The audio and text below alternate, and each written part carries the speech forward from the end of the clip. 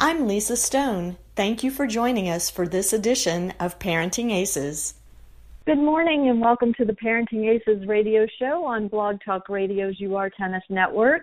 I'm your host, Lisa Stone, and oh my gosh, I am so excited about today's show. I just, yesterday, everything kind of fell into place, and we are going to have Eric Buderak with us today on the air. Those of you who read parentingaces.com hopefully have seen the article that I posted that Eric wrote for the UTR website about his experience coming up through junior tennis and dealing with burnout and a loss of passion and how he rekindled that. And it just has seemed to resonate with so many of you as it did for me. And I was just so excited to have the opportunity to bring Eric on the show today and really get to pick his brain a little deeper about his experiences coming up in tennis. Let me give you a little bit of background on him. For those of you not familiar with Eric, who you may not follow professional tennis, and that's fine. Let me just give you a little info, though. He grew up in Minnesota, which, is not the largest breeding ground for junior tennis, but somehow came up through the tennis ranks and was born into a tennis family. His parents were very involved in the game, and so that explains a lot. He is a lefty like me and came up through juniors, ended up going to college. He played a year at Ball State and then transferred to Gustavus Adolphus College. Again, not prime breeding ground for professional tennis. It's a D3 school, but he had incredible success there, winning the NCAA singles and doubles in 2003.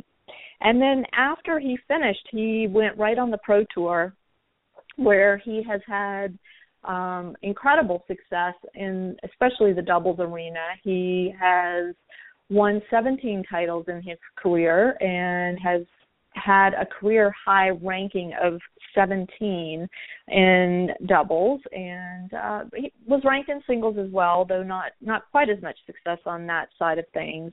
And currently, he is the president of the ATP Players Council, which is a huge job on the professional side of the game. And I just most recently was playing in the Australian Open last week and playing with fellow American Scott Lipsky, who I've also had the opportunity to meet, another great guy. Scott and Eric lost in the second round, unfortunately, but went out to the 11 seeds in the three-setter. So, he gave a good fight, and I'm sure had a great time. I'm excited to hear about his experience down there. And just to let y'all know, Eric's 34 now. He's married.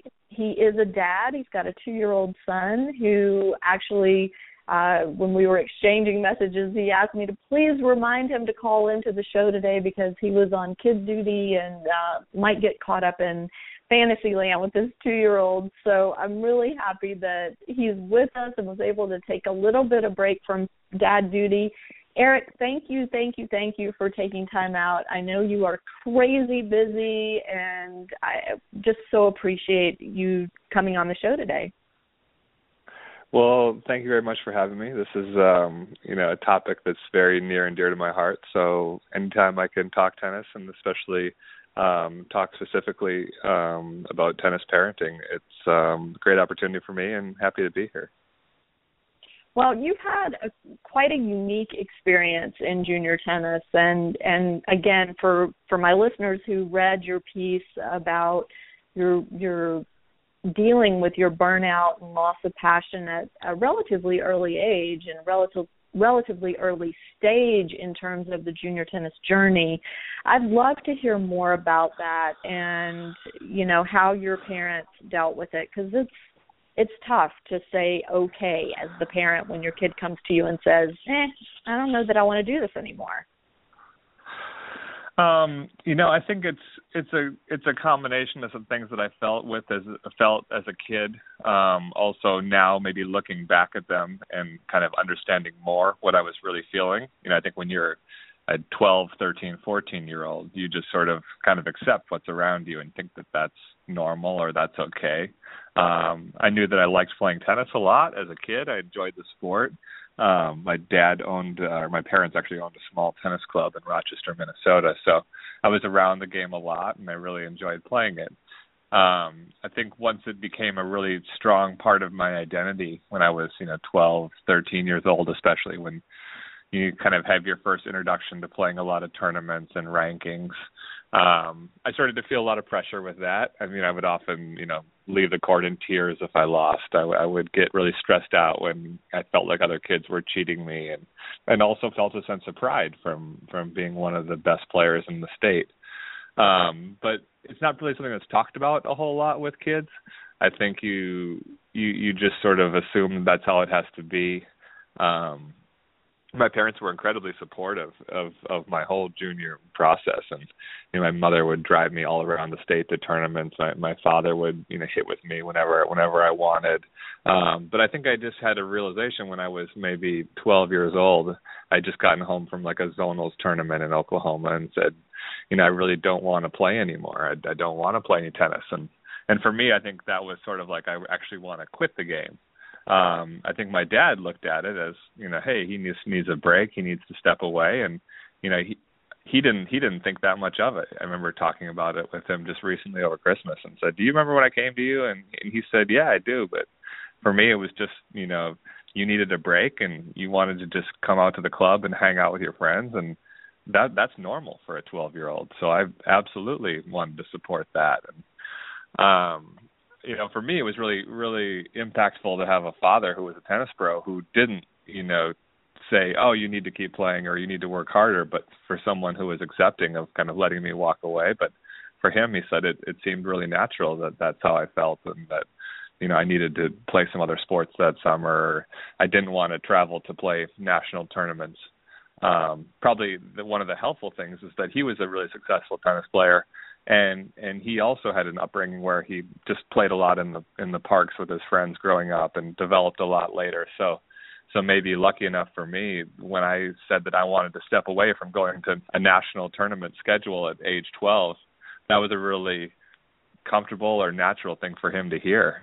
So that was kind of my first real struggle with tennis.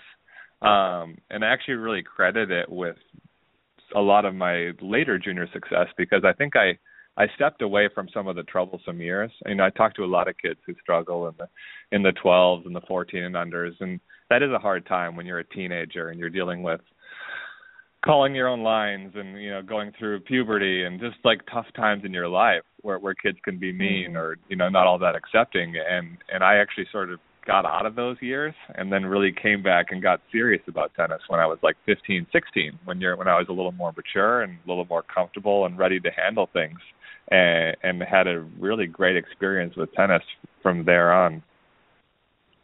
What do you think about the way junior tennis is going in the U.S. right now in terms of this pressure on the young kids with their rankings and playing so many tournaments? I mean, I talked to a parent last week, and I'm sure he's going to listen to this and shoot me an email. So I apologize to you. You know who you are.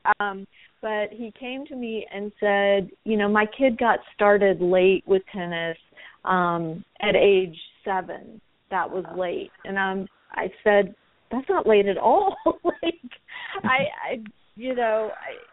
I mean, somebody has told this family that their kid's behind the 8 ball starting at age 7. And I just find this just so disheartening and sad, really. So, I mean, I'm not, really equipped on how to maybe, run the USTA or give a whole lot of insight on those things. I do think there are a couple things that I would love to see going forward. And that would be, I think, at the youngest ages, I would love to see the more inclusion of team events. I think, individual rankings in tennis are going to happen. I mean, I'm part of them with the ATP Tour, and that's just how tennis is. It's an individual sport. But I think putting the individual rankings on young kids is really difficult. I know for me that was a real struggle, always having to watch the ranking go up and down and really be concerned about that at age 12. So whether you eliminate rankings at the youngest ages or have more team events, I think it would be really beneficial. Another thing that I would love to see is a little better understanding of where all players are at, and then helping facilitate tournaments that are the correct, say, ability level for kids. Mm-hmm. I know this company, Universal Tennis Rating, did a study, and they looked at the amount of competitive matches, and they gauge a competitive match by the opponent winning approximately half the games as the loser winning half the games as the winner. And so a match like 6-3, 6-3 would be deemed competitive. Right. On the ATP Tour, 70% of the matches are competitive. In college tennis, approximately 70% of the matches are competitive. In junior tennis, however, it's something like only 25% of the matches are competitive. And to me, that becomes like the really like striking issue, especially when you're dealing with young kids. Because, I mean, I have a 2-year-old son now, and if he's going to play tennis at age 10, and I drive him 2 hours to a tournament to play against your son, and your son beats my son 6-0, 6-0, that's not a good experience for anybody. My son feels terrible. Right. I feel like we drove all this way. Your son, blew out a kid and didn't really even know how to handle the experience. You feel like it was a waste of your son's time. And if that's happening 75% of the time, the kids are playing good for our sport. So in talking with my friends at UTR, one of the things that excites me most about their product is if, these types of ratings can help facilitate more accurate matches for junior tennis players and have for more kids to have a good experience at a young age, so many of these issues that kids deal with in junior tennis can be eliminated right away. Right. And we've talked to the UTR folks a lot on this show. I've written several articles about UTR. I think it's a fantastic product, and I was skeptical, I have to admit, when it first came on the scene, and, I wasn't really sure how I felt about it, but honestly, having kind of tracked it over the last few years and seeing even now with high school tennis being included in UTR, that's such a huge benefit to these kids, and, a huge incentive for kids to stay involved at the team level, as you're saying. So, I agree with you. And I mean, having gone through it with my kid, there are a lot of things I wish we had done differently. So, I just found your honesty in that article so refreshing and so enlightening. And I think a lot of the people that have read it have felt the same way, like, oh my gosh, here's this guy who has found success as a tennis professional, and he was ready to quit the sport at 12 years old. I don't think we hear that story very often, and I suspect that it's more common than we know. Yeah, I think I read a study once, a friend of mine who was doing this like international tennis study, and I don't know the name of it, but they tracked a lot of professional tennis players. Federer was in the study. This guy was responsible for interviewing, he was a Brazilian guy, and he was responsible for interviewing Gustavo Kuerten. And what they were tracking is how players make it to professional tennis and kind of like, what are the different phases of their career. And one of the things was like all professional tennis players in the study, I think, picked up the racket before the age of 10. And that was kind of like a barometer that you have to start the sport at a young age. And it's not one of those sports like football where you hear about, oh, this guy never played football. He was a high school basketball player, and then all of a sudden, someone taught him how to play wide receiver, and now he's in the NFL, and those kind of stories happen somewhat regularly in, a sport like football. In tennis, every professional tennis player that they found in the study picked up a racket before the age of 10. Now, the next part was, when did they really start taking tennis seriously? And so many of the kids who didn't do well or struggled in this study were kids who took tennis too seriously at a young age, in kind of the pre-puberty ages. And a lot of the kids, and Federer actually kind of fell into this trend as well, is he started tennis very young. He played an average amount of tennis through his early childhood, played multiple sports, and then post-puberty, like in kind of like the 13, 14-year-old range and after, was when he got very into his tennis. And so that was sort of shown that there's two trends in tennis. You have to start the game early, but just because you start it doesn't mean that you need to play 6 days a week and 2 hours every day. you need to just be introduced to the game and kind of learn some of the basic skills. And then when you actually need to take it seriously is more in your early teens or mid-teens, and that's when you actually have the ability to develop. I fell into that as well. I mean, whether it was sort of luck or that's how my life, it certainly wasn't a planned approach, but this article was showing that those were two trends that they found amongst pro tennis players. Well, it's also leads into the whole topic of kind of multi-sport play. And I hear, parents all the time talking about, I don't want my son playing other sports because he needs to focus on tennis. Well, I mean, the people who actually make it to the top of our sport, if we talk about, the Federers, Nadals, Djokovic, Murrays, I mean, these guys could literally be professional soccer players. Like, Federer could play professional squash. Like, these guys they played so many sports growing up. If you look at the other American tennis players, guys like John Isner played basketball into high school. Jack Sock, he and I will go to this, sports arena in Tokyo and play sports after we go to dinner. And the guy's an unbelievable basketball player. He's hitting baseballs. He's, throwing football. The guy's like the most multi-sport athlete I've ever been around. So many of these kids who actually have made it are kids that played multiple sports, all the way through their early childhood years. And I think that's a message, that keeps getting talked about, thankfully. I mean, I think it's an important message, not just from a burnout standpoint, but also from an injury standpoint. But the problem is we parents get talked into pulling our kids out of everything to focus on tennis exclusively at a very young age. This is what, the local tennis teaching professionals are pushing. And at some point, I suspect there's going to be a change in that culture. And, I don't know whether it's going to come from like someone like you and the Players Council, or it's going to come from the NCAA, or it's going to come from USTA. I mean, who knows? But at some point, the tennis teaching industry has got to embrace this approach too, right? I hope so. I mean, I think but parents also have to be smart enough to be aware that, that's where the tennis industry makes their money. When you're talking to a tennis pro, it's in their best interest to have your son or daughter playing, 6 or 7 days a week and year round, because that's where they make their money. I think as the parent of the athlete, or even when they get older, the athlete themselves, they have to, make their own decisions and understand, what's in their best interest. We had a player from my hometown, this girl, her name is Jessie Aney. She was really good high school player. She's now on a scholarship at University of North Carolina. And when she was 12 years old, she was the Sports Illustrated Kid of the Year. She was one of the best tennis players in the country, and she was also the best hockey player in the state of Minnesota. And I would talk to USTA coaches, and they kept saying to me, she has to quit hockey because she needs to focus on her tennis. And, I would talk to her dad and, relay this information and what I was hearing. And he's like, yeah, every hockey coach is telling me the exact same thing. She's got to quit tennis, and she's got to focus on her hockey. And lucky enough for her, I think she was strong-willed enough, and her parents probably led her as well, that, she was able to maintain both these sports all the way through her high school career, which you're the best hockey player in the state of Minnesota, which is a pretty big deal. And also, enough to get a full ride to one of the best tennis programs in the country. I mean, it shows how good she was at both sports.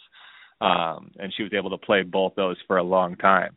Now as a freshman in college, she's focusing only on tennis. So she made her choice very late.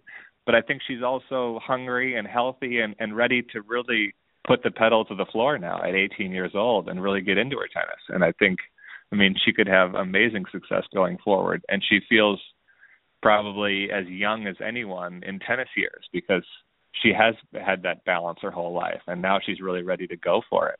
I know that's how I felt on tour when I first got onto the ATP Tour at 24, 25 years old. I was so happy to be out there. This was such an amazing life for me. And I was, talking to kids who'd been traveling a professional, or other players who'd been traveling a professional lifestyle since they were 13, 14 years old, traveling internationally, playing junior Grand Slams. And at 25, they felt tired and they felt like they'd already seen the world and experienced all these tournaments, where I was just ready to hit the ground running. Right. So interesting. I would love to chat a little bit about your college tennis experience too, because everything about your pathway is really non-traditional. I mean, it's different from what we hear day to day about how to develop a tennis player. How did you wind up at Ball State? How did you end up transferring and, choosing D3 over D1? I mean, here you are, the top player in your area. What guided those decisions for you? So it's a little bit of a long story, and it's kind of like my junior story in that I was going through the process, and I don't even know that I really understood it all until that was finished. I went to Ball State because I really wanted to play in a Division I program. I was not recruited by anyone really. I had trouble getting Big Ten coaches to even call me back.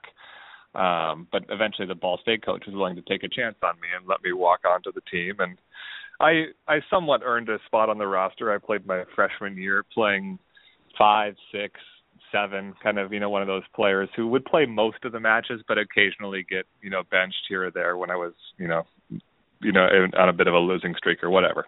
So I returned my sophomore year and was probably going to fit into a similar role, and I could feel that I was probably going to be number 6 or so, that season, and realized that, even though what I was seeking, which was the ability to earn a spot on a good Division I program, play with great players, all the things I thought going in, I'll start out at number 10 and work my way up to number 6, which is essentially what I did.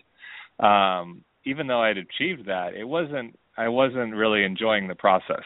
There was a match specifically I remember, and I had lost a number of matches in a row. I think the coach had moved me from 5 to 6. Maybe in hopes of, helping me get a few more wins. And I was struggling again. I was down like a set and a break.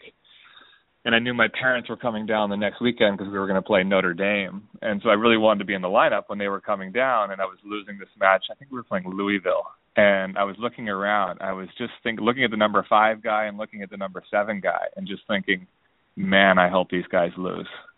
Because I was so worried about my spot in the roster. And I think it was a lot about player, Eric. Yeah, but that's where you have these emotions, and it's hard for you to talk about them. And right. the coach at Ball State was great. He had an unbelievable team environment. He runs a wonderful program, and I ended up leaving. I think purely because I couldn't handle the day in day out feeling of, am I in the lineup or am I not? And when I would have even, a baseline game to 7 against someone, I felt like, my roster spot was on the line. And I think if I had maybe been able to talk to him about that, or talk to someone about that, or someone maybe had asked me about that, it might have helped. But it was one of those things that, looking back on it, it's pretty easy to see clearly how much that bothered me. But at the time, right. I was just in it, and I don't know that I was ready to talk about it, or I even realized it. I just knew that I wasn't enjoying it. I was really uncomfortable all the time. And so I wanted to make a change.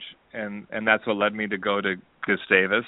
And it was a program where I had a previous relationship with the coach, this guy Steve Wilkinson, who had been there for like 25 years. He actually coached my dad. My dad went through his program and was like his first recruit. So I'd known Steve since I was born. And I really liked him. And I was excited to go to Gustavus all along. But that at the end, when it came to making a decision, I really wanted to try Division I tennis, and ended up choosing Ball State over Gustavus. But I think after a year and a half, I realized that, Steve was a guy that I really wanted to play for. It was a program that, maybe would be a better fit for me. And it just, the whole overall experience at Ball State wasn't quite working out for me. And it was at no fault of the programs. I mean, the guys on the team are some of my really good friends today. The coach is phenomenal. It's a wonderful program. It just wasn't the right fit for me. Which is when I speak often to a lot of college kids. I do these college showcases, and I talk to kids, and I just try to make it clear. So many kids say, I just want to go to the best program that I can get into. I just want to try to earn my spot on the team. I want to start out low and play with all these great players. And I just share my story because I had that, and I was, in many people's eyes, succeeding in that environment. But at the end of the day, it wasn't right for me. It's your timing is impeccable with this. I mean, the college tennis season is just getting underway, and for the kids that are juniors and seniors in high school, the seniors obviously are either just signing or getting ready to sign somewhere. The juniors are heavy into recruiting, and I think this is such an important message to get out because let's be honest, most junior players, the end of their tennis road is going to be college tennis, not the professional tour. And I want you to talk about making that transition, but for the majority of kids, and the vast majority of kids, college tennis is going to be the end of their competitive life in tennis, and making the right decisions, for yourself and for your future, it can be very challenging. And it's college coaches are really good at their job. A lot of them, they're especially the recruiting side. They know how to sell their program, and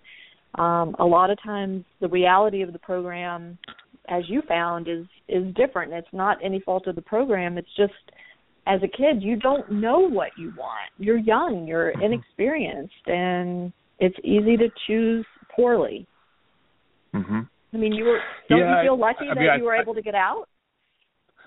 Well, sure. Now, I mean, if I look back, all these things probably had to fall in a certain order for me to be where I am today. So, yeah, of course, I feel lucky to think that I made that decision. At the time, it was the hardest decision I've ever had to make in my life. I mean, I was having sleepless nights before I actually, decided to go and pull the trigger and leave school. But speaking to those kids, I tell them all the time as well, dealing with the tennis coach, college coaches it's in their best interest to get as many good kids as possible to their school, and I think they do care a lot about the development of juniors, and they want to make the right fit for every kid. But if I'm the coach of a school, I'm going to go out and try to get as many good players as I can get to come to whatever school it is that I'm coaching at. And one of them, not to go back to UTR too many times, but one of the cool things about that is that you can actually look up your own number, and then you can look up every team by UTRs, and you can see where you would fit in, on the same ranking scale with these kids. And I think, if all these kids on a certain team, program X, are, 11s and 12s, and your son or daughter is a 9. Well, they may not have a very good experience, even though their coach is still trying to recruit that kid to come to their school. So some of the responsibility comes on the parent or on the player. And, when I speak to kids too, I say, hey, when you're choosing a college, this is sort of your first adult decision of your life. I know you're only, 16 or 17 when you need to make it, but this is your first huge decision. I mean, for me, it was sort of two decisions. It was picking a school and then stepping up and saying, this isn't the right fit and I need to make a change. But a lot of that responsibility comes on the kid, and they need to try to look into those numbers and look into those feelings and look into those programs and decide what it is that they want. I mean, for me, one of the things I said when I left Ball State was that I want to go to Gustavus because I don't want to play pro tennis. I'm not going to be a pro tennis player, so I want to go to a school where I'm going to be happy and I'm going to have fun and I'm going to play number 1 or 2 on the team, and I'm not going to be stressed at practice, and I can just have a great time and have a great tennis experience. That was one of the main reasons I made the switch. But, as it turns out, interesting. But that, as a sophomore in college, at playing number 6 at the number 50 ranked college in Division I, pro tennis is not on your radar. So it wasn't, it wasn't until a few years down the road that was even, a possibility. But even John Isner says that. He says when he went to Georgia that he had no aspirations of playing professional tennis. And, so things change. I mean, especially for boys, I think there's so much physical and emotional maturation that happens in college. And you just don't know where life is going to take you. And so to leave your options open, I think is a great choice. And I mean, for you, obviously staying happy with your school and happy with your tennis was a driving force. Yeah, I mean, I think we look at the average age of a top 100 tennis player nowadays, and it's 28 years old. Average age of a top 100 doubles player is, I think, is something around 30. So if we're talking about your peak tennis age as a male being 29 years old, like the idea that you're thinking pro tennis or not at age 15, 16, 17, or even 21 is actually a little bit crazy. I had a long chat with Martin Blackman, the new USTA player development director at the Australian Open, and we were talking about just different pathways for kids to make it into pro tennis. And, I said that we need to start addressing the gap that is, what do kids do when they leave school at 22? Because there's still so much more development for them to be doing if they want to play pro tennis, for them to reach their peak age, which is still, 5 years down the road. How can we help, keep them surviving, making enough money, playing the right tournaments without, quitting the game when their peak age is still quite a long ways away. So absolutely. Talking to a guy like John, I know he's a similar situation to me where we both went to college with no aspirations of playing pro tennis, and all of a sudden you just keep getting better and better, and then, new opportunities present themselves. I don't think now he's knocking on the door as like a top 10 player for maybe a long time to stay. He's doing an absolutely wonderful job out there. Yeah. Well, so let's talk about this decision to play college tennis versus turning pro that a lot of our young players face. I think, there's this big demon hanging around about, U.S. tennis and how we haven't had players at the top of the game, and we've got to get our players back in the second week of the U.S. Open, and yada, yada, yada. And we had a pretty big group that made a decision to turn pro in lieu of college this past year, and they're having some success out there. Like you said, they're 18, 19 years old. Physically, they're not there yet. Emotionally, they're not there yet. They have a lot of developing to do.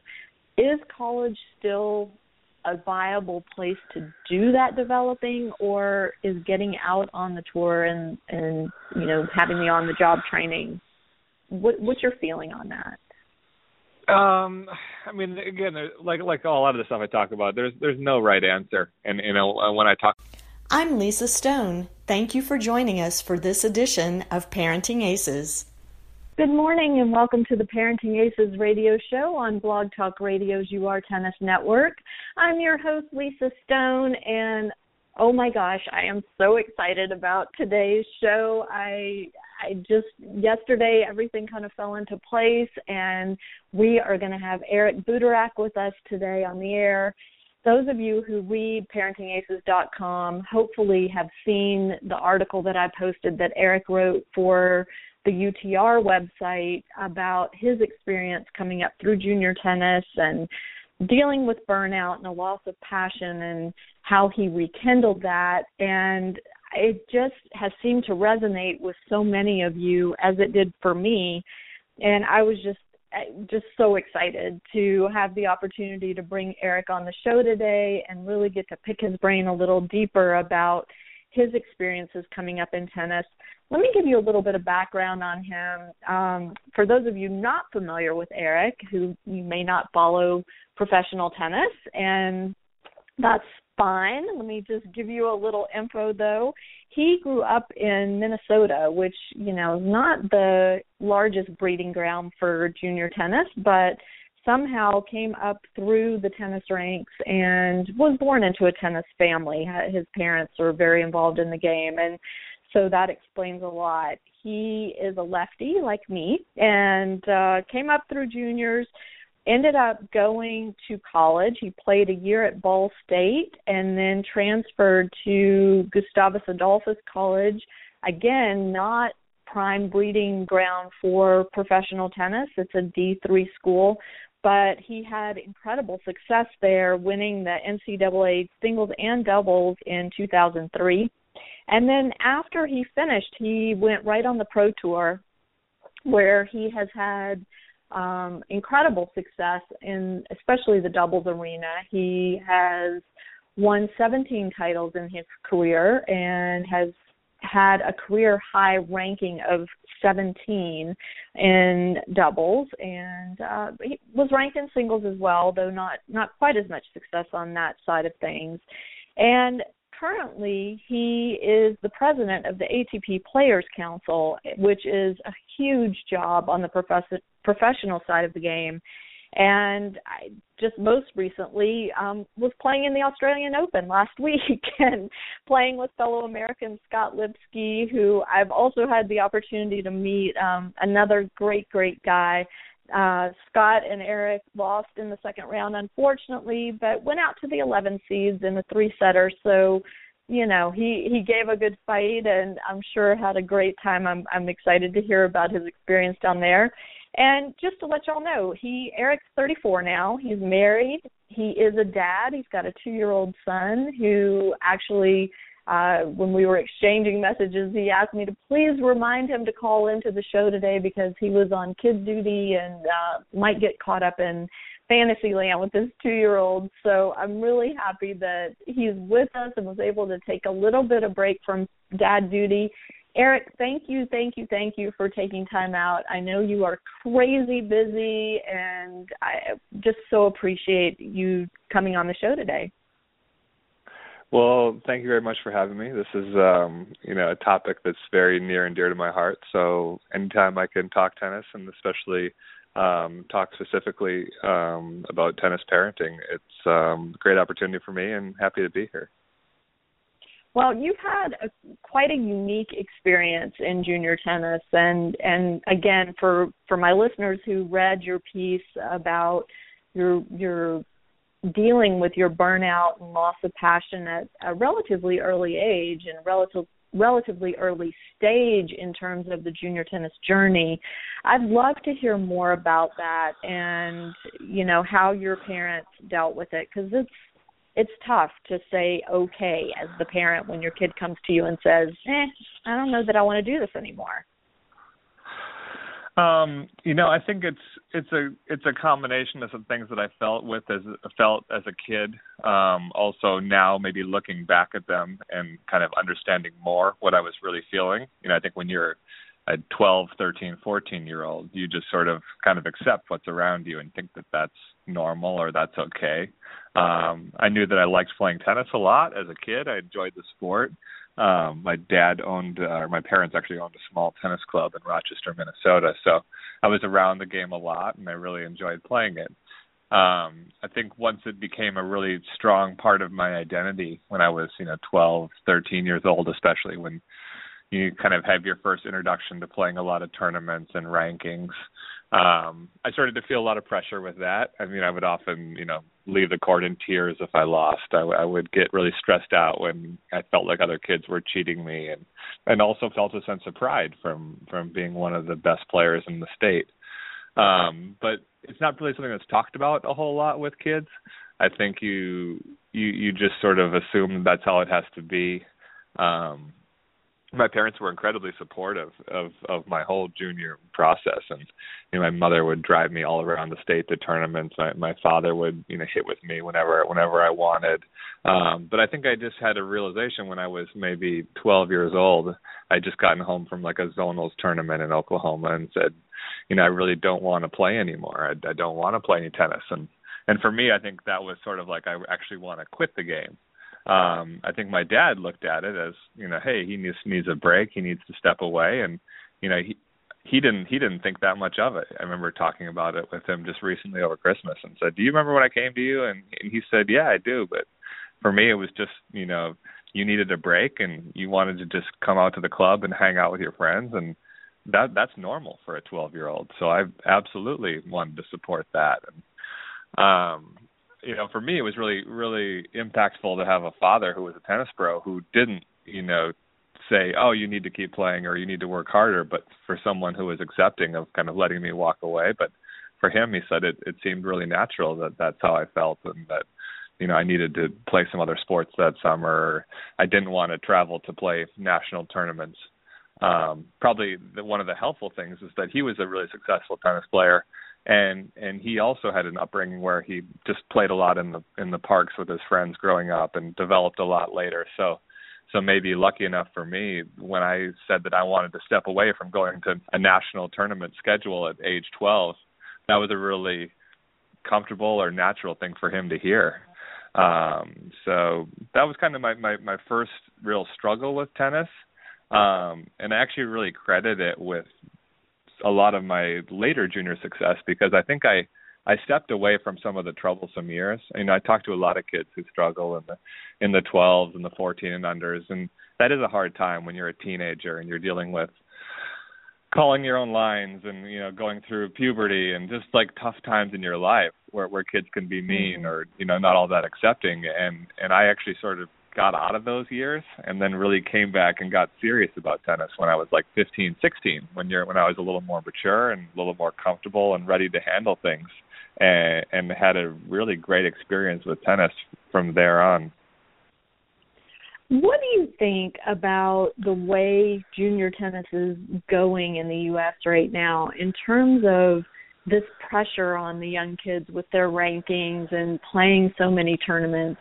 I mean, I talked to a parent last week, and I'm sure he's going to listen to this and shoot me an email. So I apologize to you. You know who you are. But he came to me and said, my kid got started late with tennis at age 7. That was late. And I said, that's not late at all. I mean, somebody has told this family that their kid's behind the 8 ball starting at age 7. And I just find this just so disheartening and sad, really. So, I mean, I'm not, really equipped on how to maybe, run the USTA or give a whole lot of insight on those things. I do think there are a couple things that I would love to see going forward. And that would be, I think, at the youngest ages, I would love to see the more inclusion of team events. I think, individual rankings in tennis are going to happen. I mean, I'm part of them with the ATP Tour, and that's just how tennis is. It's an individual sport. But I think putting the individual rankings on young kids is really difficult. I know for me that was a real struggle, always having to watch the ranking go up and down and really be concerned about that at age 12. So whether you eliminate rankings at the youngest ages or have more team events, I think it would be really beneficial. Another thing that I would love to see is a little better understanding of where all players are at, and then helping facilitate tournaments that are the correct, ability level for kids. Mm-hmm. I know this company, Universal Tennis Rating, did a study, and they looked at the amount of competitive matches, and they gauge a competitive match by the opponent winning approximately half the games as the loser winning half the games as the winner. And so a match like 6-3, 6-3 would be deemed competitive. Right. On the ATP Tour, 70% of the matches are competitive. In college tennis, approximately 70% of the matches are competitive. In junior tennis, however, it's something like only 25% of the matches are competitive. And to me, that becomes like the really striking issue, especially when you're dealing with young kids. Because, I have a 2-year-old son now, and if he's going to play tennis at age 10, and I drive him 2 hours to a tournament to play against your son, and your son beats my son 6-0, 6-0, that's not a good experience for anybody. My son feels terrible. Right. I feel like we drove all this way. Your son, blew out a kid and didn't really even know how to handle the experience. You feel like it was a waste of your son's time. And if that's happening 75% of the time, the kids are playing good for our sport. So in talking with my friends at UTR, one of the things that excites me most about their product is if, these types of ratings can help facilitate more accurate matches for junior tennis players and have for more kids to have a good experience at a young age, so many of these issues that kids deal with in junior tennis can be eliminated right away. Right.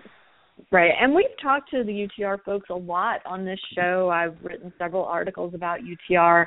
I think it's a fantastic product, and I was skeptical, I have to admit, when it first came on the scene, and, I wasn't really sure how I felt about it, but honestly, having kind of tracked it over the last few years and seeing even now with high school tennis being included in UTR, that's such a huge benefit to these kids and, you know, a huge incentive for kids to stay involved at the team level, as you're saying. So, you know, I agree with you. And, I mean, having gone through it with my kid, there are a lot of things I wish we had done differently. So, you know, I just found your honesty in that article so refreshing and so enlightening. And I think a lot of the people that have read it have felt the same way, like, oh my gosh, here's this guy who has found success as a tennis professional, and he was ready to quit the sport at 12 years old. You know, I don't think we hear that story very often, and I suspect that it's more common than we know. Yeah, I think I read a study once, a friend of mine who was doing this like international tennis study, and I don't know the name of it, but they tracked a lot of professional tennis players. Federer was in the study. This guy was responsible for interviewing, he was a Brazilian guy, and he was responsible for interviewing Gustavo Kuerten. And what they were tracking is how players make it to professional tennis and kind of like, you know, what are the different phases of their career. And one of the things was like all professional tennis players in the study, I think, picked up the racket before the age of 10. And that was kind of like a barometer that you have to start the sport at a young age. And it's not one of those sports like football where you hear about, oh, this guy never played football. He was a high school basketball player, and then all of a sudden, you know, someone taught him how to play wide receiver, and now he's in the NFL, you know. And those kind of stories happen somewhat regularly in, you know, a sport like football. In tennis, every professional tennis player that they found in the study picked up a racket before the age of 10.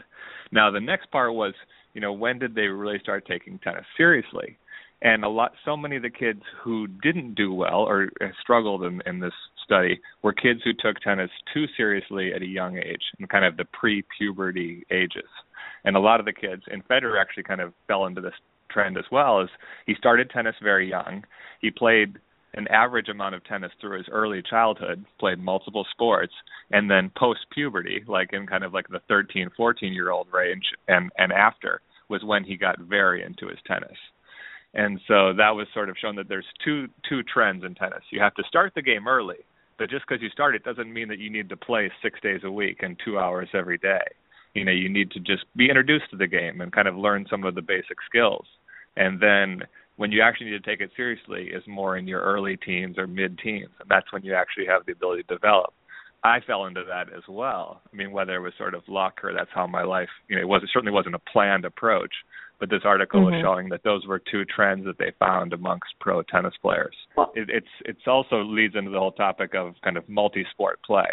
And I hear, you know, parents all the time talking about, you know, I don't want my son playing other sports because he needs to focus on tennis.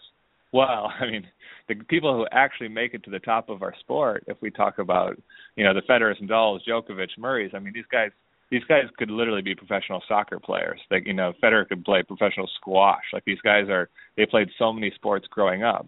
If you look at the other American tennis players, you know, guys like John Isner played basketball into high school. Jack Sock, you know, he and I will go to this, you know, like sports arena in Tokyo and play sports after we go to dinner. And the guy's an unbelievable basketball player. He's hitting baseballs. He's, you know, throwing football. The guy's like the most multi-sport athlete I've ever been around.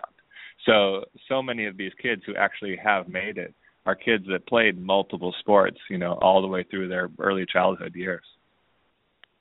And I think that's a message, you know, that keeps getting talked about, thankfully. I mean, I think it's an important message, not just from a burnout standpoint, but also from an injury standpoint.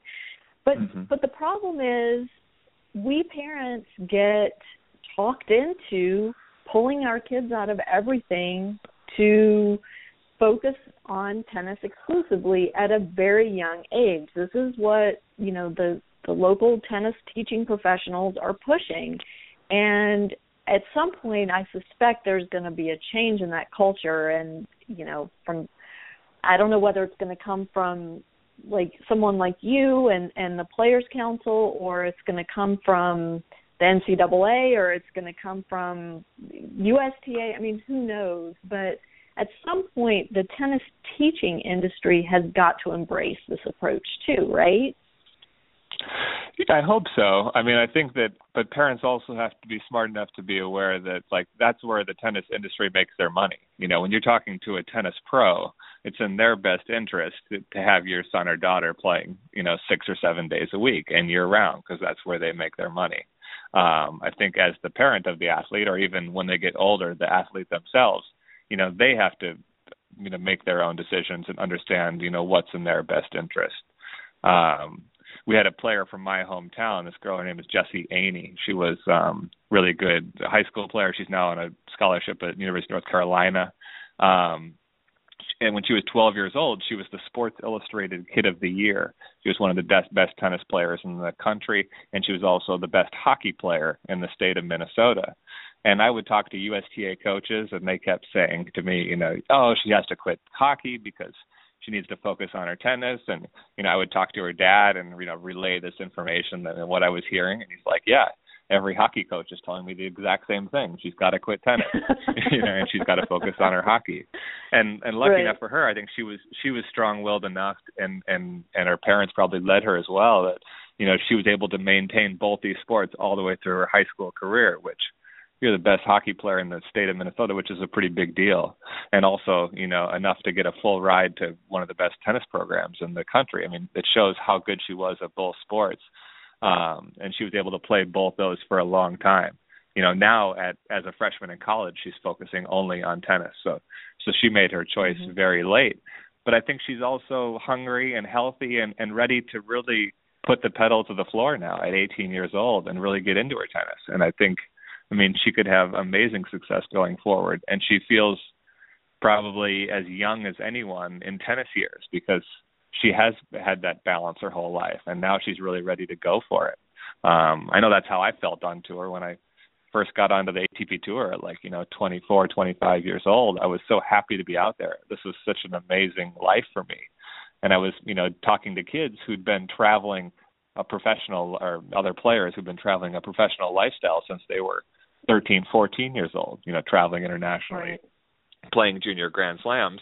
And at 25, they felt tired and they felt like they'd already seen the world and experienced all these tournaments, where I was, I was just ready to hit the ground running. Right. So interesting. I would love to chat a little bit about your college tennis experience too, because everything about your pathway is really non-traditional. I mean, it's different from what we hear day to day about how to develop a tennis player. How did you wind up at Ball State? How did you end up transferring and, choosing D3 over D1? I mean, here you are, the top player in your area. What guided those decisions for you? So it's a little bit of a long story, and it's kind of like my junior story in that I was going through the process, and I don't even know that I really understood it all until it was finished. I went to Ball State because I really wanted to play in the Division I program. I was not recruited by anyone really. I had trouble getting Big Ten coaches to even call me back.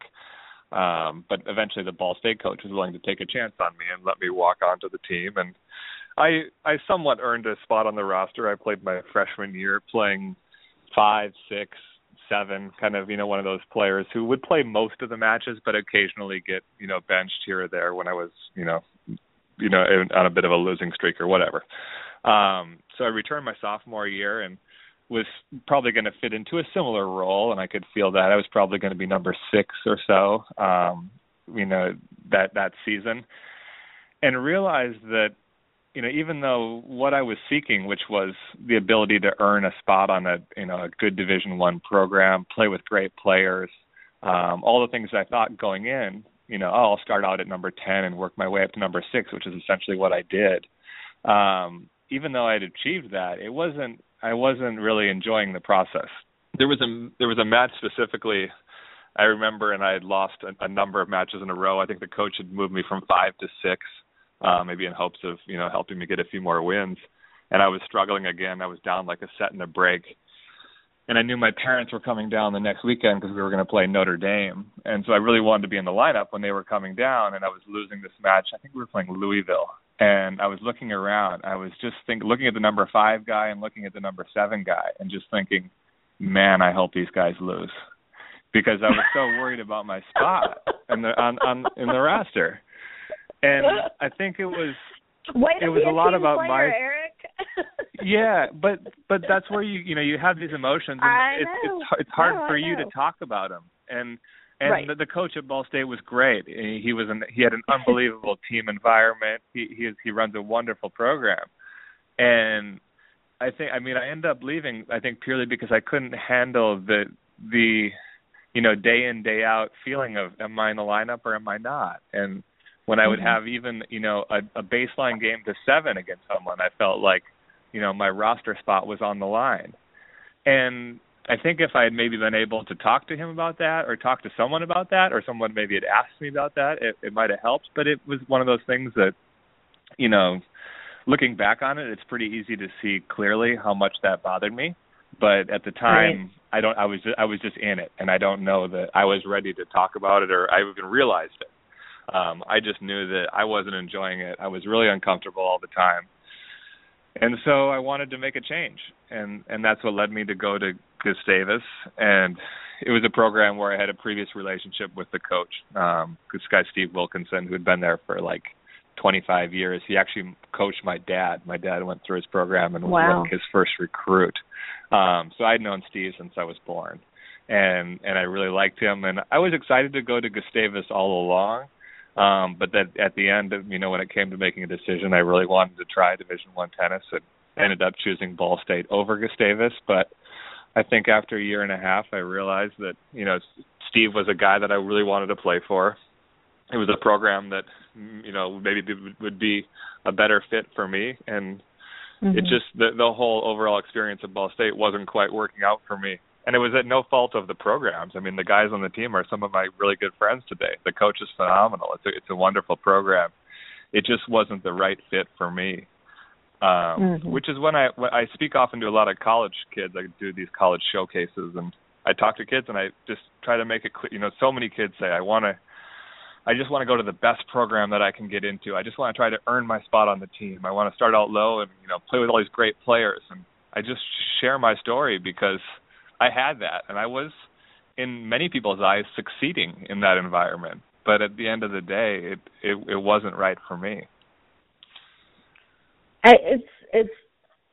Your timing is impeccable with this. I mean, the college tennis season's just getting underway, and for the kids that are juniors and seniors in high school, the seniors obviously are either just signing or getting ready to sign somewhere. The juniors are heavy into recruiting, and I think this is such an important message to get out because, let's be honest, most junior players, the end of their tennis road is going to be college tennis, not the professional tour. And, I want you to talk about making that transition, but for the majority of kids, and the vast majority of kids, college tennis is going to be the end of their competitive life in tennis, and making the right decisions for yourself and for your future, it can be very challenging. And, it's college coaches are really good at their job, a lot of them. They're, especially the recruiting side, they know how to sell their program. And a lot of times the reality of the program, as you found, is different. It's not any fault of the program. It's just, as a kid, you don't know what you want. You're young, you're inexperienced, and it's easy to choose poorly. Mm-hmm. I mean, you feel lucky that you were able to get out? Well, sure. Now, I mean, if I look back, all these things probably had to fall in a certain order for me to be where I am today. So, yeah, of course, I feel lucky to think that I made that decision. At the time, it was the hardest decision I've ever had to make in my life. I mean, I was having sleepless nights before I actually, decided to go and pull the trigger and leave school. But speaking to those kids, I tell them all the time as well, along dealing with the tennis coach, college coaches it's in their best interest to get as many good kids as possible to their school. And yeah, I think they do care a lot about the development of juniors, and they want to make the right fit for every kid. But if I'm the coach of a school, I'm going to go out and try to get as many good players as I can get to come to whatever school it is that I'm coaching at. And one of them, not to go back to UTR too many times, but one of the cool things about that is that you can actually look up your own number, and then you can look up every team by UTRs, and you can see where you would fit in, on the same ranking scale with these kids. And I think, if all these kids on a certain team, program X, are, 11s and 12s, and your son or daughter is a 9, well, they may not have a very good experience, even though their coach is still trying to recruit that kid to come to their school.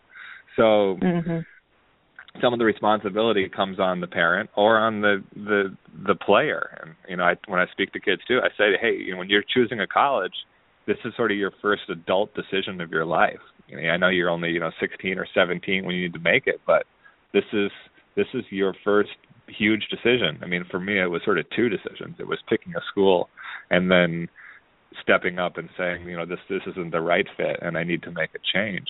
But a lot of that responsibility comes on the kid, and they need to try to look into those numbers and look into those feelings and look into those programs and decide what it is that they want. For me, one of the things I said when I left Ball State was that I want to go to Gustavus because I don't want to play pro tennis. I'm not going to be a pro tennis player, so I want to go to a school where I'm going to be happy, and I'm going to have fun, and I'm going to play number 1 or 2 on the team, and I'm not going to be stressed at practice, and I can just have a great time and have a great tennis experience. That was like one of the main reasons I made the switch. But, as it turns out, interesting. Yeah. But that, as a sophomore in college, at playing number 6 at the number 50 ranked college in Division I, pro tennis is not on your radar. So it wasn't until a few years down the road that was even, a possibility. But even John Isner says that. He says when he went to Georgia that he had no aspirations of playing professional tennis. And, so things change. Especially for boys, I think there's so much physical and emotional maturation that happens in college. And you just don't know where life is going to take you. And so to leave your options open, I think is a great choice. And for you, obviously staying happy with your school and happy with your tennis was a driving force. Yeah, I think we look at the average age of a top 100 tennis player nowadays, and it's 28 years old. Average age of a top 100 doubles player is, I think, is something around 30.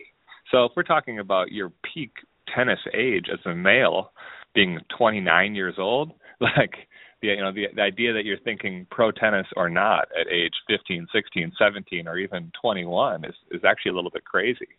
I had a long chat with Martin Blackman, the new USTA player development director at the Australian Open, and we were talking about just different pathways for kids to make it into pro tennis. And, I said that we need to start addressing the gap that is, what do kids do when they leave school at 22?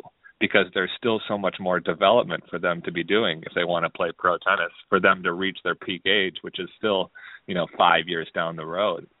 How can we help, keep them surviving, making enough money, playing the right tournaments without, quitting the game when their peak age is still quite a long ways away. So absolutely. Talking to a guy like John, I know he's a similar situation to me where we both went to college with no aspirations of playing pro tennis, and all of a sudden you just keep getting better and better, and then new opportunities present themselves. I don't think now he's knocking on the door as like a top 10 player for maybe a long time to stay.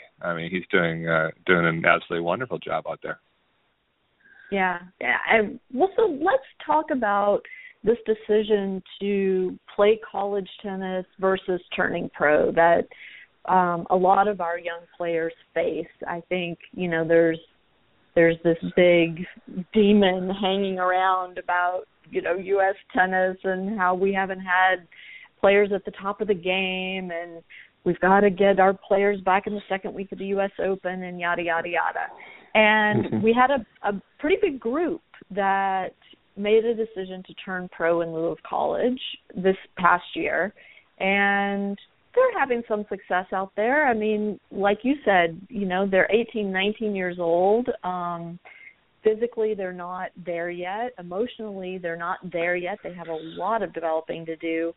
Is college still a viable place to do that developing, or is getting out on the tour and having the on-the-job training? What's your feeling on that?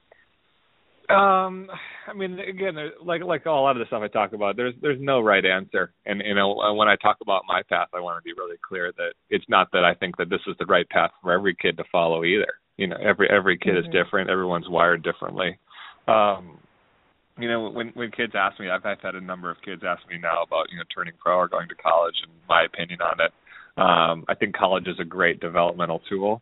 But I also think if you feel like you're ready for professional tennis at that age, that can be great too. I often say that the life on tour, especially at like the futures level, is very, very tough. You're playing in small towns for very little money. The travel is hard. The conditions are just really, really difficult.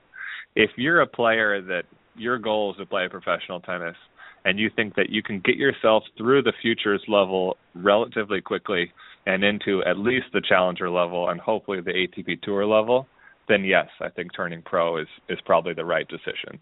People like Jack Sock, people like Sam Querrey, of course, the Andy Roddicks and the Marty Fishes. For those guys, yes, I think turning pro is absolutely the right decision. Taylor Fritz was one. He decided to turn pro and instantly is winning challengers and will probably be in the top 100 sometime this spring. Now I've seen a lot of other kids try to turn pro because they think that they're going to make that jump, end up getting stuck and bogged down in the futures, hang around between 300 and 500 in the world, and then end up sort of running out of money. The USTA stops helping them at some point, and now they've lost all their college eligibility, and end up in a real tricky situation when it comes to their tennis. So I think you need to just sort of assess where you're at, hopefully get an accurate idea of that. In response to the Americans in the second week of the Slams, I think we're a couple of years away from that. This group of Fritz and TFO and Tommy Paul and Jared Donaldson and Noah Rubin and Kozlov and Mo and then Opelka, and I'm sure I'm forgetting more. There's so many good kids in that age group. Those kids are the real deal. I mean, I see them out on tour. I see them starting to get, really legitimate pro wins.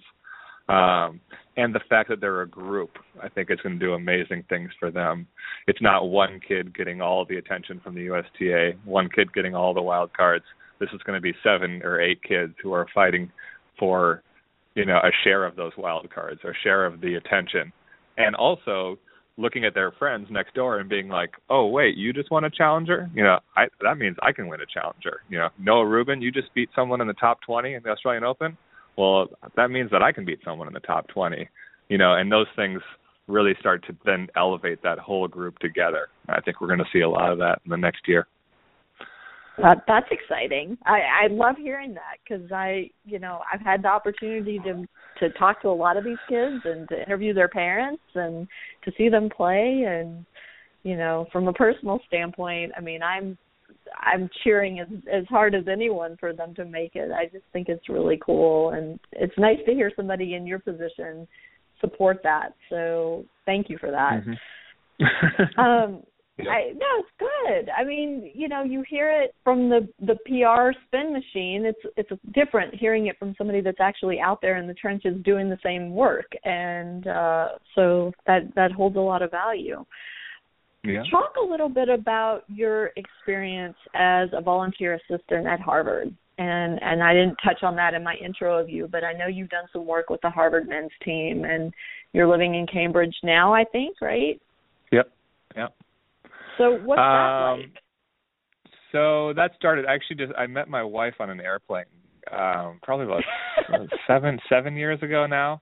So I came back to Boston, and she was living in Harvard Square, and I needed to practice. I was staying at her place when we first started dating, and I needed somewhere to practice. So I literally walked over to the building, walked into the middle of a practice, kind of pulled Dave and Andrew aside and said, "Hey, I'm dating this girl across the river, wondering if I could get a hit. I'm ranked about 20 in the world in doubles. You got a space for me?"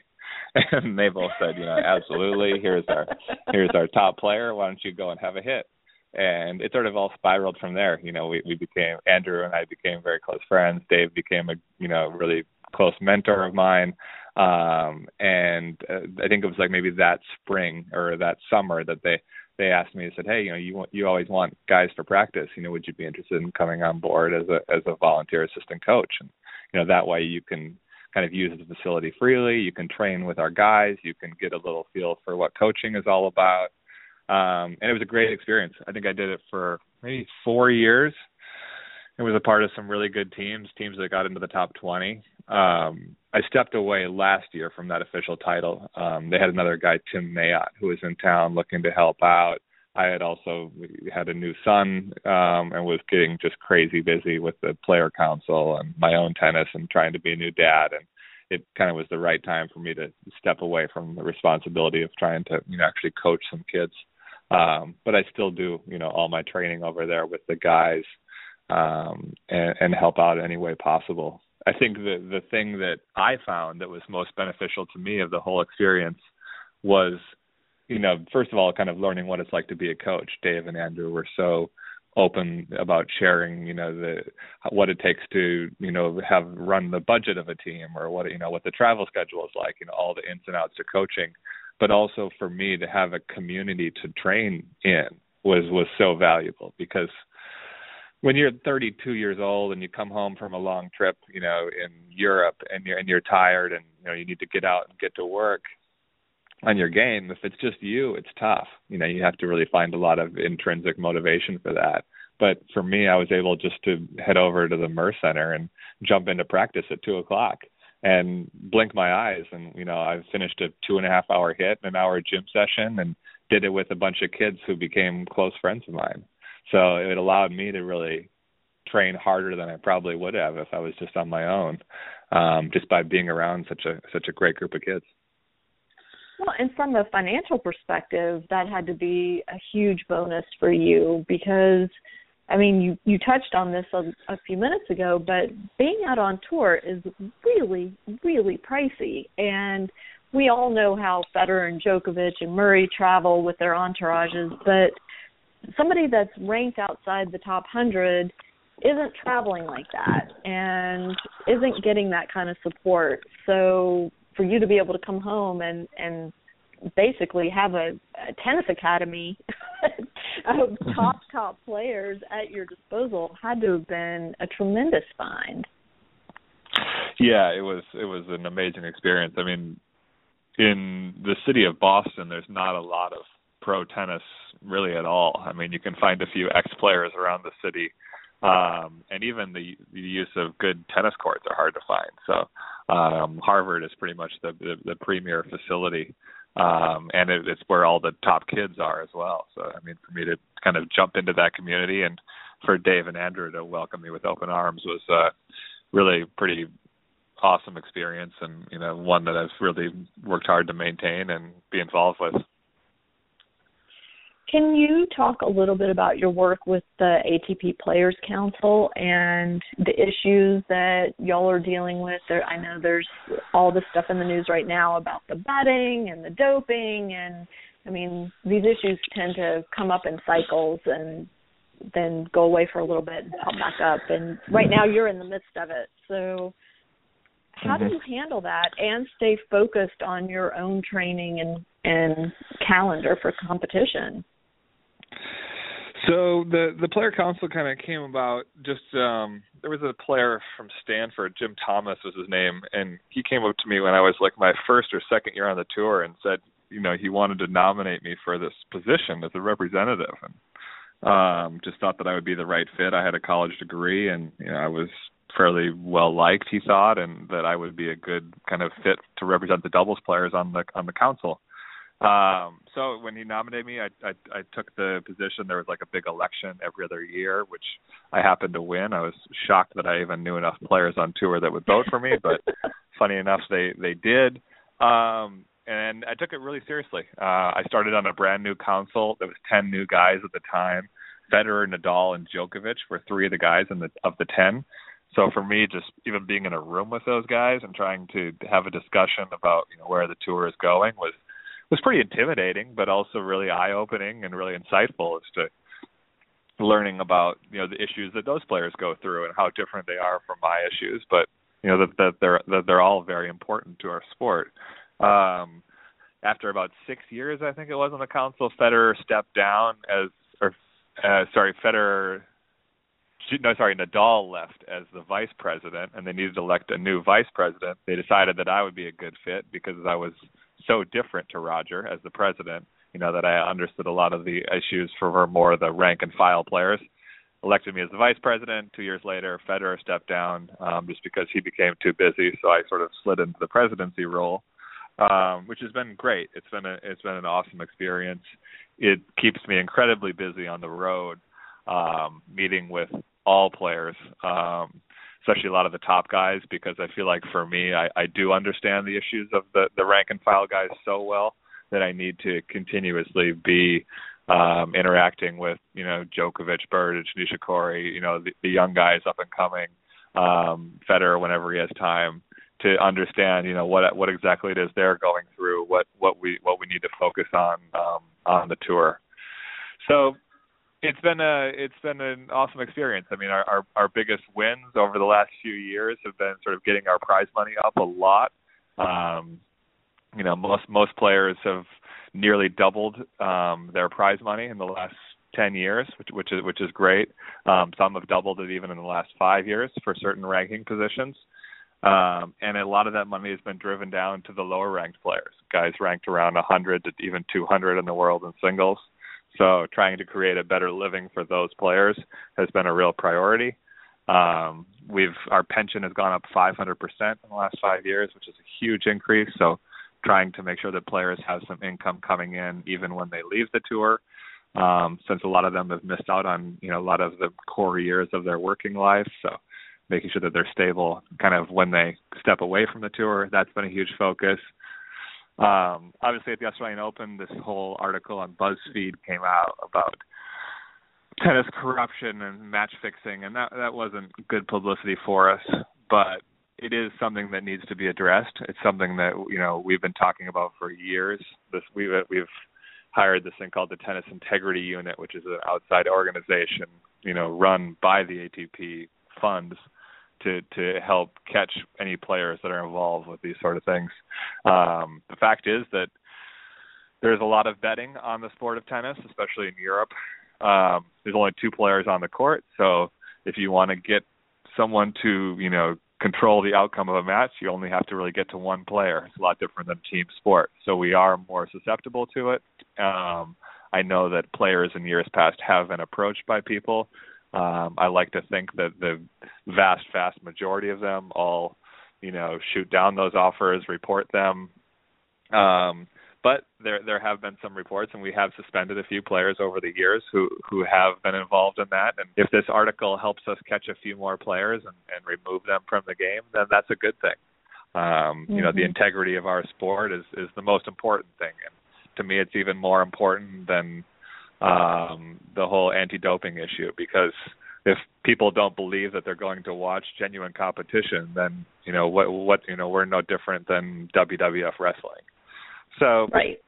I think that this article will shine a light on what I think is a very few number of players. I think it's primarily at the lower levels. But nonetheless, if they can help us find some of those people, then in the end, this will be good. The publicity isn't great now, but if it makes our sport better in the end, then that's okay. That's a great approach. I like it.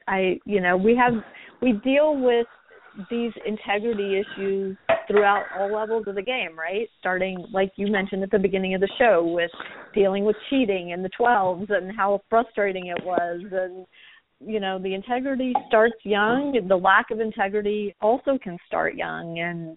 And so the role of the parent, the role of the coach is to instill these values at an early age, and hopefully as the player develops and matures, they hold on to those good values and take them into college, onto the pro tour, wherever life takes them, right? So it's an interesting conversation to have as a professional player when we tennis parents have this conversation all the time around cheating. So the conversations don't change all that much. No, and it even becomes more complicated at my level because, I mean, you're talking about other tennis parents who are basically from your community. And I'm dealing with players from different tax brackets, making drastically different amounts of money, and then also from very different backgrounds, from different upbringings, from different, countries where, activities like this might be more accepted. So I need to try to, and this is all issues. This is not just the match fixing scandal that we're dealing with, but this is any issue. And that's, talking to certain players from some countries who really only care about money and how much prize money they're making week to week, and other players who care so much about the quality of their life on tour, and other players from different countries might care more about, the quality of the product and the overall tennis tournament or the swings or there's so many different opinions of all these different players, and the biggest challenge I deal with week in and week out is trying to get them on the same page and kind of sort of into one similar vision. Sure. It's a microcosm of the United Nations around there, right? Yeah, that's true. Yeah, you're an That's ambassador true. for sure.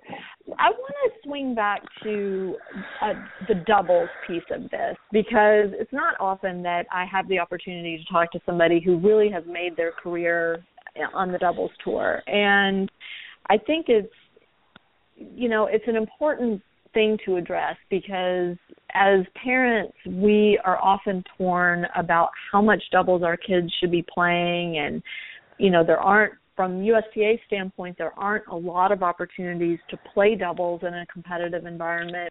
And I think, your whole thing that you talked about at the beginning about making sure there are more team events for these kids coming up maybe would play into creating more doubles opportunities. How important is it for these kids to be playing doubles as they come up through the junior ranks? Yeah, I mean, I think there's value on so many different levels. I mean, for one, like, I've been able to make a career out of it. So, I support my family off playing doubles. So there's that aspect. But, at the more basic level, yeah, it's such a fun way to play the game of tennis, because it's the only time you get to share the court with someone else. So learning to do that at a really young age will be so beneficial for kids. The skill set, that's needed in doubles is really different to that of singles. And so I think when you see some of the guys who've thrived in doubles, like Jack Sock has thrived in doubles, and just now we're seeing him really shoot up the singles ranks. And I think we'll probably see him move, close to the top 10 this year in singles. And I think some of the reason that he'll, take that next step is because his all-court game has developed so much more, because he's played so much doubles at a high level. So I think there's a lot of really great components to it. I mean, I was lucky enough just to be around my dad when at a young age, who played a lot of doubles, and he had like a Sunday men's group of doubles that I used to go and hang out at when I was younger. And if they were an odd number, I would jump in and play. And of course, if you play with a bunch of 35 or 40-year-old men, you have to play doubles their way, which was serving and volleying and understanding how to learn how to poach and, use signals. And so at a young age, I was sort of forced into understanding a pretty high level of doubles.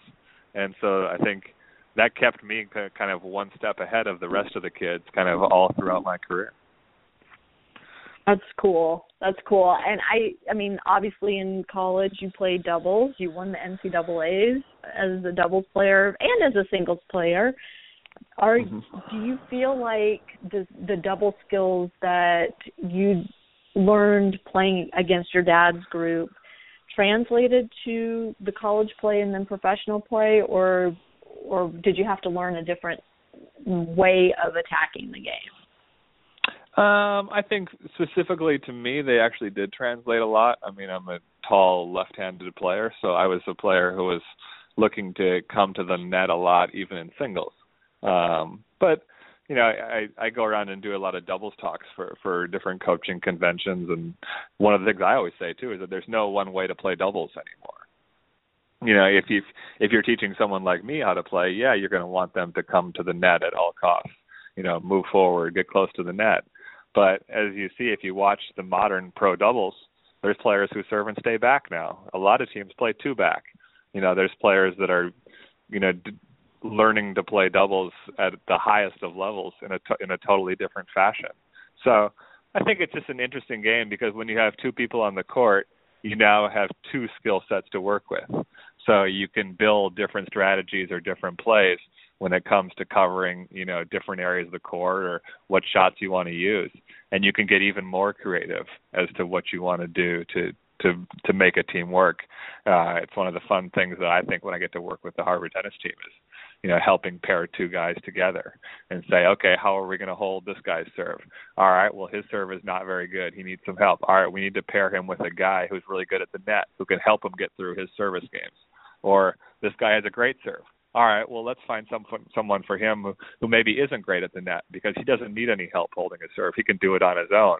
But we need to get him some help on the return. We need to get him with a guy who makes every return because his return is not that steady, kind of through that whole puzzle process as to how to put partners together or how to take a team that's already established and how they can win more points. That's kind of what I enjoy so much about the game. When you were in the juniors, did you have a doubles partner that you stuck with year in and year out, or did you play with a bunch of different guys? I had a couple different partners. I think when I was real young, I had one guy I played a lot with. When I got to high school level, there was a different guy, one of the other top players from my state. The two of us played together. That guy actually became my doubles partner in college at Gustavus. He's the guy that I won the national championship with. So he was probably the guy that I spent the most time with through my juniors. And, we had a lot of fun trying to figure out how we were going to win. I was a left-handed serving volleyer, and he was a right-handed player who was incredibly steady from the back. And so we had really different skill sets, but we had a lot of fun trying to put those two together to become a great team. What advice would you give to kids that are playing junior tournaments and are trying to figure out how to choose a doubles partner? I mean, other than the obvious stuff you've already mentioned, about finding somebody that complements your playing style, what about playing personalities? And, I know with my own son, he's had challenges with like having to be the cheerleader on the court, and kind of relish that role of being the cheerleader versus the one that's kind of self-deprecating and beating themselves up when they miss. And so what advice would you share? Obviously, getting along, you don't have to be best friends, but you want to get along at some decent level, to have a good, successful kind of, relationship on the court. I think then it kind of comes down to the psychology of obviously this is a little harder for, younger kids to understand is, all right, I really want to win this match. How can I make my partner play better? What does he need from me? And what do I need to tell him that I need? So for me, my confidence is a lot lower than maybe a lot of players on tour. So I do need a partner who helps build me up and makes me feel good about myself. On the other hand, when I'm dealing with, partners that I played with, I need to try to get into their personalities and kind of understand, what is it that you need from me? Do you need me to, also pick you up? Do you need me to kind of shake you and wake you up if you're, not alert enough? Do you need me to yell at you? Are you one of those kids who wants to be screamed at to kind of get woken up? But what is it that I can do, to make you play the best tennis and give us the best chance to win? Whenever I coach teams, I try to set a couple of ground rules. Like one is you have to high five or, touch hands in between every single point. And sometimes people will fight me on that and say, we don't have to do that. It becomes too excessive, whatever. I always say that the most important thing in doubles is communicating with your partner. After every point, you need to be able to talk about some basic strategy techniques, whether it's I'm going to serve up the tee and I want you to cross, as specific as calling a play, giving someone an idea of where you might return. I'm thinking about hitting a lob here, or hitting one down the line, or just encouraging each other. You need to be able to communicate. So if you set a basic rule of, we're going to touch hands or high five in between every single point, that brings you together every single point. Win or lose, no matter how you're feeling, you're always going to become close. And then if you're close enough, the odds are you're going to exchange a couple of words of communication. So that's always kind of like my ground rule number one. Taking it a step further, the one that I love that I picked up from a doubles coach probably about 10 years ago is the idea of rescuing. And whenever a player in a doubles team makes a mistake, it's the responsibility of the other player to actually cross the middle line and go over and give that player a high five. Because the person who just made the mistake isn't going to be the one who comes running and running the high five. So it's actually the responsibility. And he held us very accountable. I played for like a year, with this rule, and would get really upset if we didn't follow it. That you have to go and rescue your partner when they play badly. Because you've probably seen those teams, and you can imagine it, where one guy's at the net and the other guy's returning kind of away from the bench, and he'll miss the return to end the game, and the partner just sort of jogs off without them, just leaves the guy who missed the shot hanging out there on an island. And you can just see how, little things like that can divide a team. So setting up that idea of rescuing is just a huge sort of bridge builder between two players and helps you play better in the end. I love that.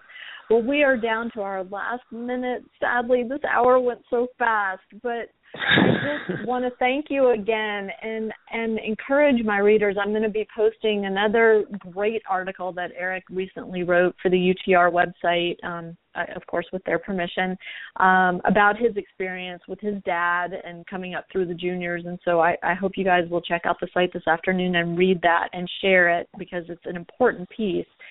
Eric, I'm going to keep an eye on you in your tennis dad role. I suspect your son's already got tennis balls and tennis rackets hanging around his room, but it'll be fun to watch you and see where things go, both as the Player Council president, as a top doubles player, and now as a tennis parent, hopefully. So congratulations and thank you. Yeah, thanks so much for having me on. I hope people are enjoying reading the stories. I plan to hopefully get another maybe 20 or 30 stories out this year. I've got some fun stuff about interacting with the top players, as well as a lot of my experiences from growing up. And it's just not that it's the path that everyone should follow, but I think it's one that's not really talked about that much. So it's been really exciting for me to share that through the UTR website. But I appreciate you having me on, and hope people enjoy the conversation. And yeah, keep playing tennis and keep having fun out there. Perfect. Thanks so much. To my listeners, thanks so much for tuning in, and we will see you next week on Parenting Aces. I'm Lisa Stone, and you've been listening to the Parenting Aces podcast. For tennis parents, by a tennis parent. If you like what you've heard, please subscribe to us and write a review on iTunes. For more information on navigating the junior and college tennis journey, visit us online at parentingaces.com. As always, a huge thank you to our sponsor, tennisballs.com.